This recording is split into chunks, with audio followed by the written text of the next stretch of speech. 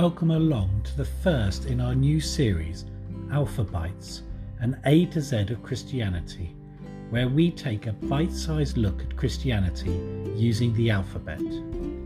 This week, we start at the beginning, of course, with the letter A. A is for apostle.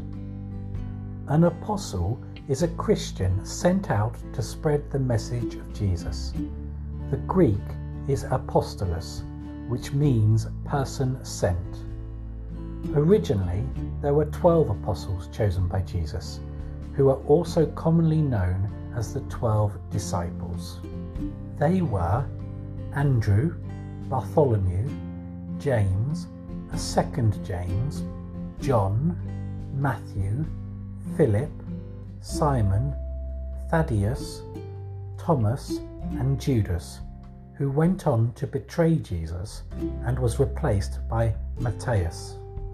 There were others too, including Paul, a Jew who was given a special commission by Jesus after his ascension and is believed to have written at least 6 and possibly up to a maximum of 14 books in the New Testament. Today, anyone who preaches the good news of Jesus Christ, in other words, spreading the message, are modern-day apostles. That could be your local vicar, a youth worker, or even yourself.